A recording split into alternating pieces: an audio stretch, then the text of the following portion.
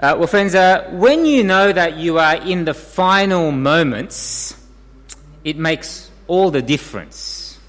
When you know that you are in the final moments, it makes all the difference.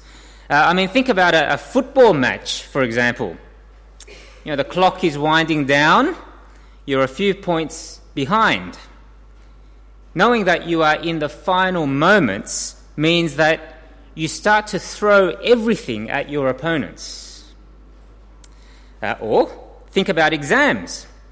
Some of us have children who have been doing the HSC this year. Liz is nodding her head. And I'm guessing you've spent a lot of this year telling your children not to waste their time playing video games in these final precious moments, but to use that time wisely. Or think about your life. If you know that you are in the final moments of your life, how would you use that time, do you think? I'm guessing that we will live differently. Now is not the time to waste on the trivial. Now is the time for things that matter. Perhaps relationships, our family, God. You see, knowing that you are in the final moments makes all the difference, doesn't it? Well, friends, we've been looking at the book of 1 John for the last little while, and last week I suggested to you that 1 John is actually broken up into two parts. In chapter 2, verses 12 to 14, if you have your Bibles there in front of you, you can have a look at chapter 2, verses 12 to 14. We saw last week that John gives us a little poem that summarizes the letter. Before this poem is part 1 of the letter, and after this poem is part 2. And I want you to notice that in our passage today that begins part 2 of this letter, John tells us that it is the final moment. Have a look at chapter 2, verse 18. Chapter 2, verse 18, he says, "Children, it is the last hour." In other words, this is the final moment before Jesus returns. Soon, God will blow the whistle on this world, and Jesus will come back to judge the living and the dead. We are living in the final moments. It seems a little bit strange to describe the time that we live in this way, doesn't it? Because when John writes this letter, it was actually about 2,000 years ago. And so if it's the final hour, it's a fairly long final hour, isn't it? But when John speaks about the last hour here, he's actually not being literal. He's talking about the entire period of time between the first coming of Jesus and his death and resurrection, and when he will come again at the end of human history to judge the living and the dead. That is the final hour, and we are now living in the final moments.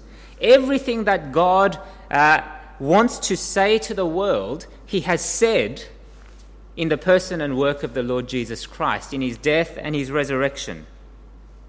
The invitation is now there for all to turn back to this Jesus who died and rose again.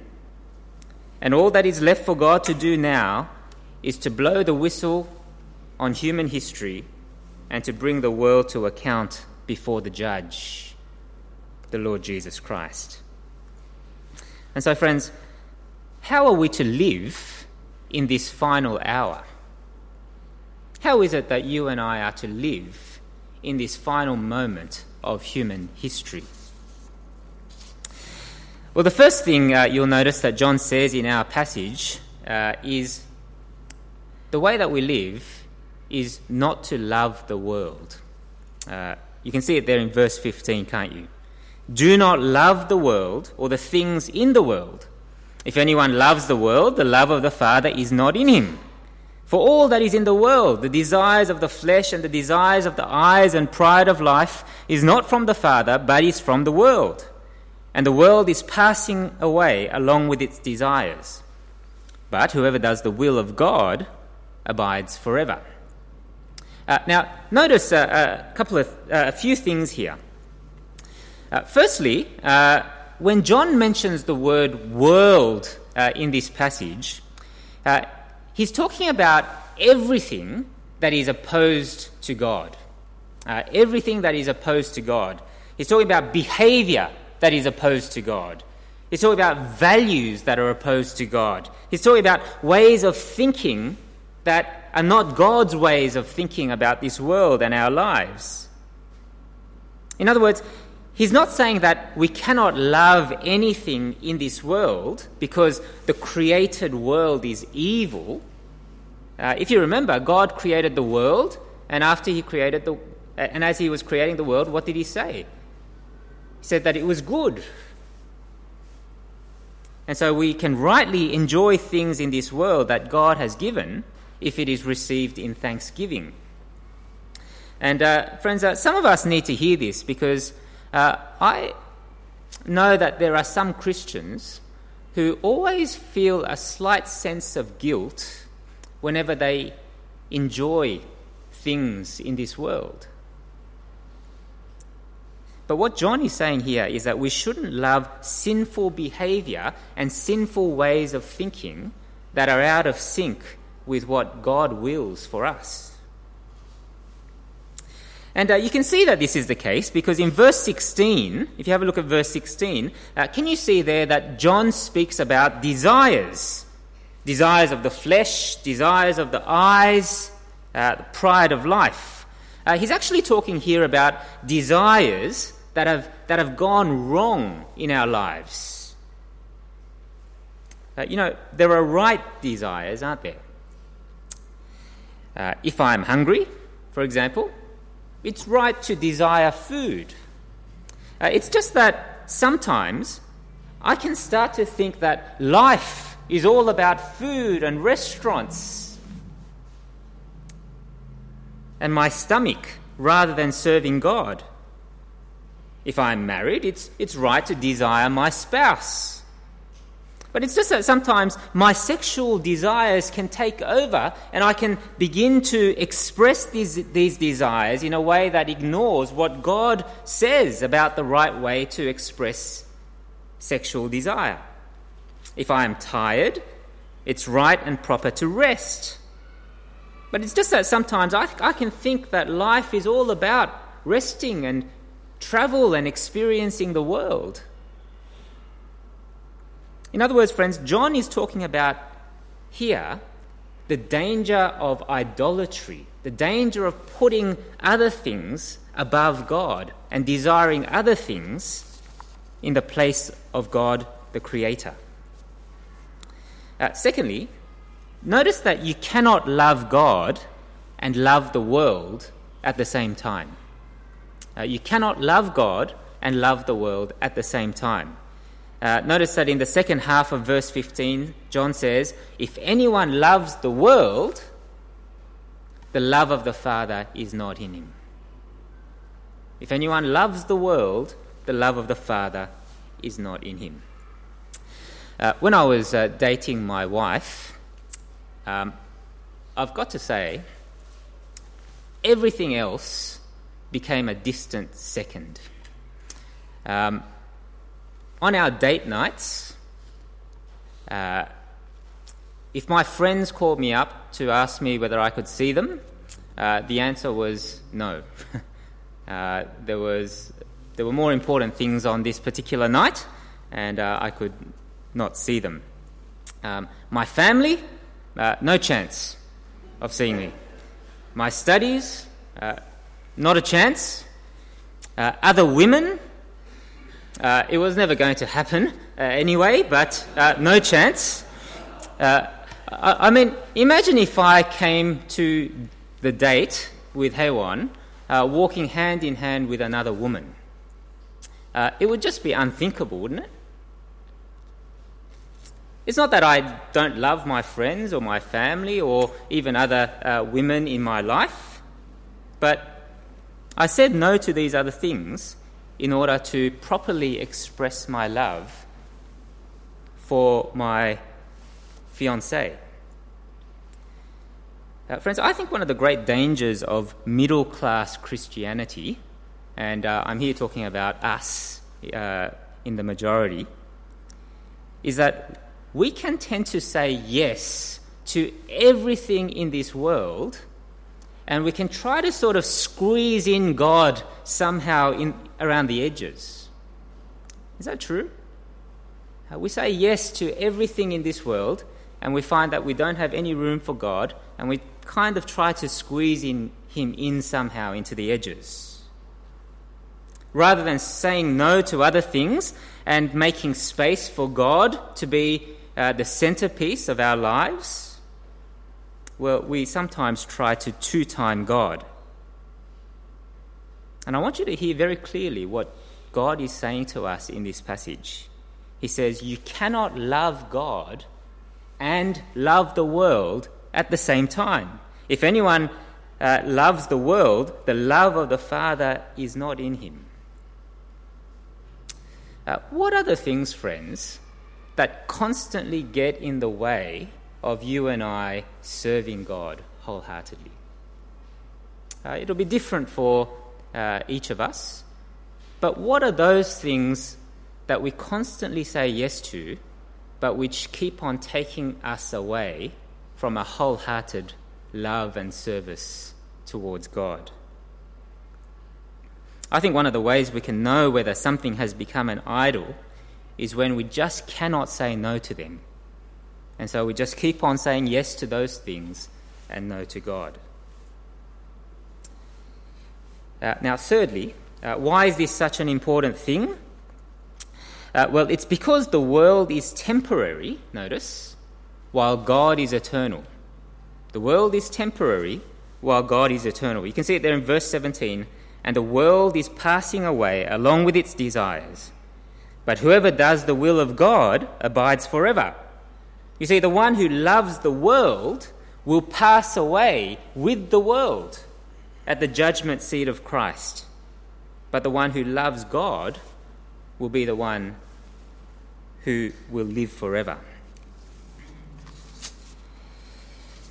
Now, friends, I wonder whether you've tasted salted chocolate before. Has anyone tasted salted chocolate before? There's a few of us. I was given a bar of salted chocolate not too long ago by a generous friend, and I must admit, when I first got the bar of chocolate, I wondered whether salt and chocolate could ever go together. It just doesn't seem like two things that will ever go together. But when you put it in your mouth, actually, it's wonderful. It's the most brilliant combination. And I want to suggest to you this morning that reading 1 John can sometimes feel a little bit like that. And so, for example, we've seen John in these opening verses talking about the world, and then if you glance down in your Bibles, you'll see that he goes on to talk about Antichrist. And you kind of wonder, well, what do those two things have in common? How do they go together, the world and Antichrist? It kind of feels a little bit like salt and chocolate when you first hear about it. But I think what John is doing here is he's actually trying to describe the Christian life in the midst of a world that is set in opposition to God. He's trying to describe what the Christian life will look like in the midst of a world that is opposed to God. And you'll notice that one of the things that characterize the Christian life is the presence of false teachers. The presence of false teachers. And I want to draw your attention to three things in this passage. In your outlines, you've got those 3 points: circumstance, character, and consequence. Firstly, notice that John tells us of the circumstance in which the church he is writing to find themselves. False teachers have arisen in this church. They have left the church, and they are causing considerable confusion in this church. You can see it there in verse 19. Verse 19 says, they went out from us, but they were not of us. For if they had been of us, they would have continued with us. But they went out, that it might become plain that they all are not of us." Notice that these false teachers have not only left the church, but they've actually broken fellowship with the apostles. They have abandoned the apostles and their teaching. Notice that John does not say that they went out from the church, but what does he say? He says they went out from us. They went out not only from the church, but also they have abandoned John and the rest of the apostles, you see. They've broken fellowship. Secondly, did you notice the character of these false teachers? They are the ones who disagree with the apostles' teaching that Jesus is the Christ. They are the ones who disagree with the apostles' teaching that Jesus is the Christ. Christ, if you're wondering, is just another word for Messiah, or God's anointed King and Saviour. And you can see that this is what the false teachers were denying in verse 22. Verse 22 says, "Who is the liar but he who denies that Jesus is the Christ? This is the Antichrist, he who denies the Father and the Son." In other words, friends, the Antichrist is not necessarily somebody who is going to come across our path in a red suit and horns and a pitchfork. But anyone who denies that Jesus is the Christ is the Antichrist. Anti just means against or opposed to, doesn't it? My children are anti-vegetables. I am anti-going to the dentist. My wife tells me that she is anti-camping. No clean toilets, that sort of thing. These people are anti-Christ. They are opposed to Christ. But who is this Christ? Well, friends, John has been showing us, if we've been listening carefully, who this Christ is all along in this letter. He is the risen Christ who has risen bodily from the dead, says John. That's the Christ whom the apostles have heard with their ears and seen with their eyes and touched with their hands in chapter 1, verse 1. Further, he is the one who turns away God's anger from us. Friends, we are the ones who deserved God's anger and judgment because of our sinfulness and rebellion, and yet in his love, God sent his Son into this world to die on the cross, to pay the price for my sin and your sin, and to turn away God's anger from us. In chapter 2, verse 2, he is the propitiation for our sins. And further, as we heard this morning, he is the Son. He is the second person of the Trinity. He is fully God, even as he is fully man. Is this the Christ that you and I know? It's not hard to think of people who claim to be Christian, but who deny this Christ that John speaks about. In Australia, you might remember the name Peter Carnley. Has anyone heard of Peter Carnley before? Just throw your hand up. A few people. Peter Carnley was the leader of the Anglican Church in Australia between the year 2000 and 2005.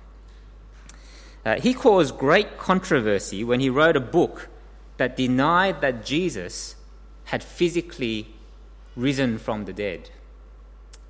For Carnley, the resurrection of Jesus was just a metaphor for Jesus living on spiritually in the memories of his disciples.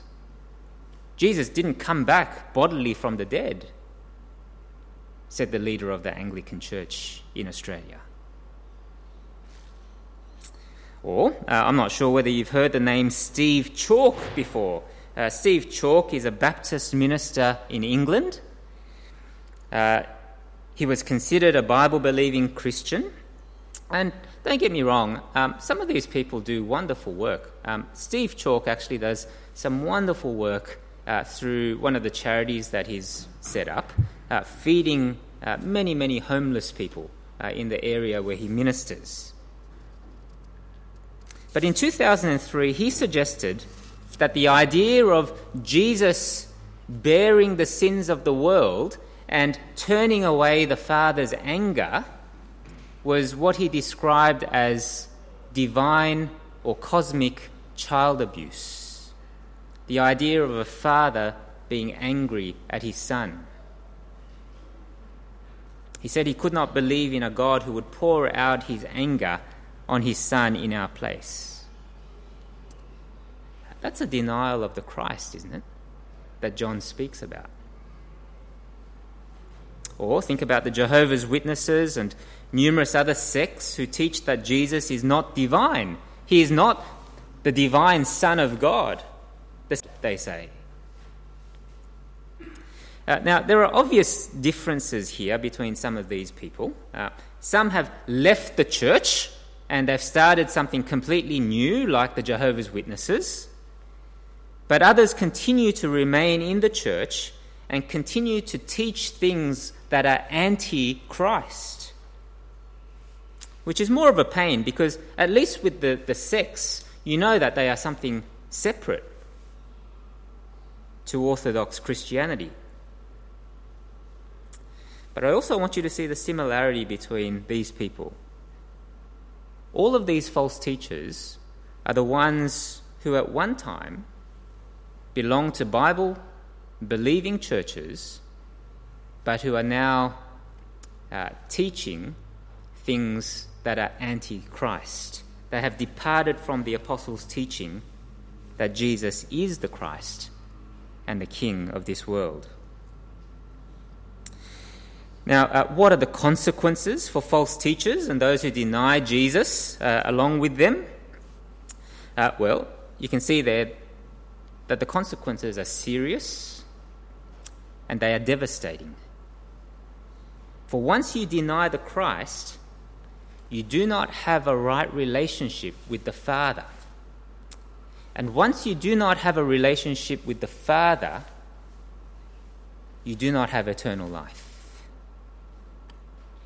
Denying the Christ has eternal consequences. Have a look with me at verse 23. Verse 23, no one who denies the Son has the Father. Whoever confesses the Son has the Father also. Let what you heard from the beginning abide in you. If what you heard from the beginning abides in you, then you too will abide in the Son and in the Father. And this is the promise that he made to us, eternal life.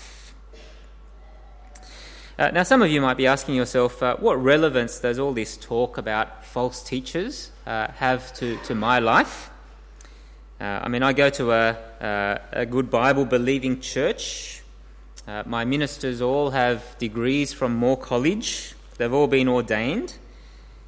I'm sure that we won't be deceived by false teaching. But friends, let me remind you that many of the false teachers that I've just mentioned by name, which is only just a drop in the ocean, have been part of good Bible-believing churches. Many of them have PhDs in theology.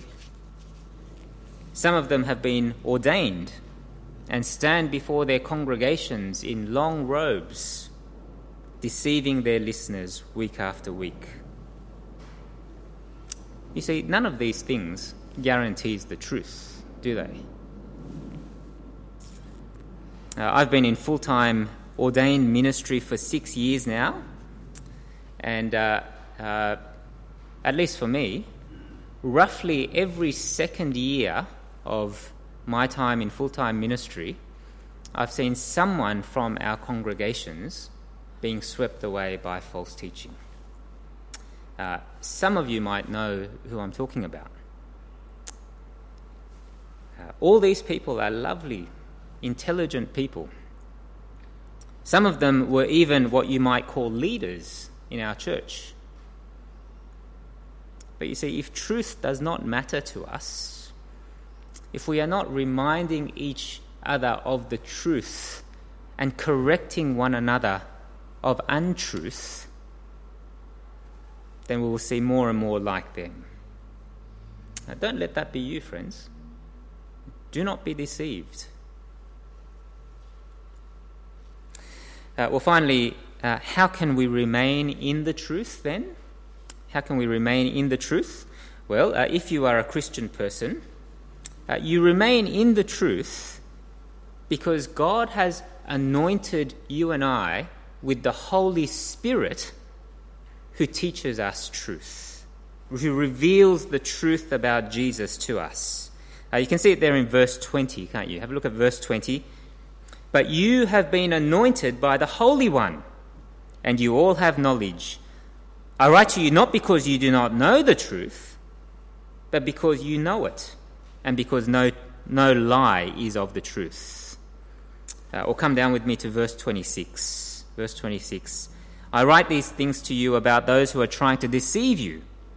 But the anointing that you receive from him abides in you, and you have no need that anyone should teach you. But as his anointing teaches you about everything and is true and is no lie, just as it has taught you, abide in him. In other words, friends, the only reason why you and I have come to understand the truth, if we belong to Christ, is because of the work of the Holy Spirit. It's because God has given me his Spirit, and that the Holy Spirit has been at work in my life, that I can see Jesus clearly. It's because the Holy Spirit has shown me the truth that Jesus is the Christ who has come in love to die for me on the cross, that I can turn around and submit to him my life. It's because the Holy Spirit abides in me now that I can see Jesus more and more clearly through the Scriptures. And that's why John says in verse 27 that you have no need for anyone to teach you. He's not saying here that therefore you don't need teachers like me or the growth group leaders or the other people who teach in our church. It's saying that when you became a Christian, it is the Holy Spirit who taught you the truth. And so you don't need these other teachers, these false teachers who are trying to teach you something else, you see. You don't need those sort of teachers. My wife and I have people visiting our house regularly these days. And often they come at night. And they ring the doorbell. And you can't actually see them clearly because it's dark. They're just this black silhouette that, is at your doorstep. It's quite frightening sometimes. You can't make out their features. You're just kind of squinting to work out who they are. But when we turn the light on, suddenly it's all clear, isn't it? There's Robert Evangelista. He's not scary after all. The light that is switched on makes things clear. And you see, this is the work of the Holy Spirit, isn't it? The work of the Holy Spirit is to shine a light on the person and work of Jesus so that you and I can see him clearly as the Christ. Friends, do you know the work of the Holy Spirit in your life? Is the Spirit teaching you that Jesus is the Christ? And you're growing to love him and know him more and more in your life as you read the Scriptures? But friends, that doesn't mean that we do not have any responsibility to know the truth, does it? For what John keeps on saying to this church is that they are to allow this truth to continue to abide in their lives. Verse 24, let what you heard from the beginning abide in you. What does it mean to abide? Well, it's a word that John uses frequently in this letter, and literally it means to remain or stay or stick close to someone. How do we stick close to the truth? Well, in John's letter, we stick close to the truth not just by being filled in our heads with the truth, but by living out the truth. And you can see it there in verse 17. It is whoever does the will of God, whoever walks with Christ, obeys the things that Christ says, that will abide forever. Are you and I abiding in the truth? Are we working hard to understand the truth about Jesus in the Bible?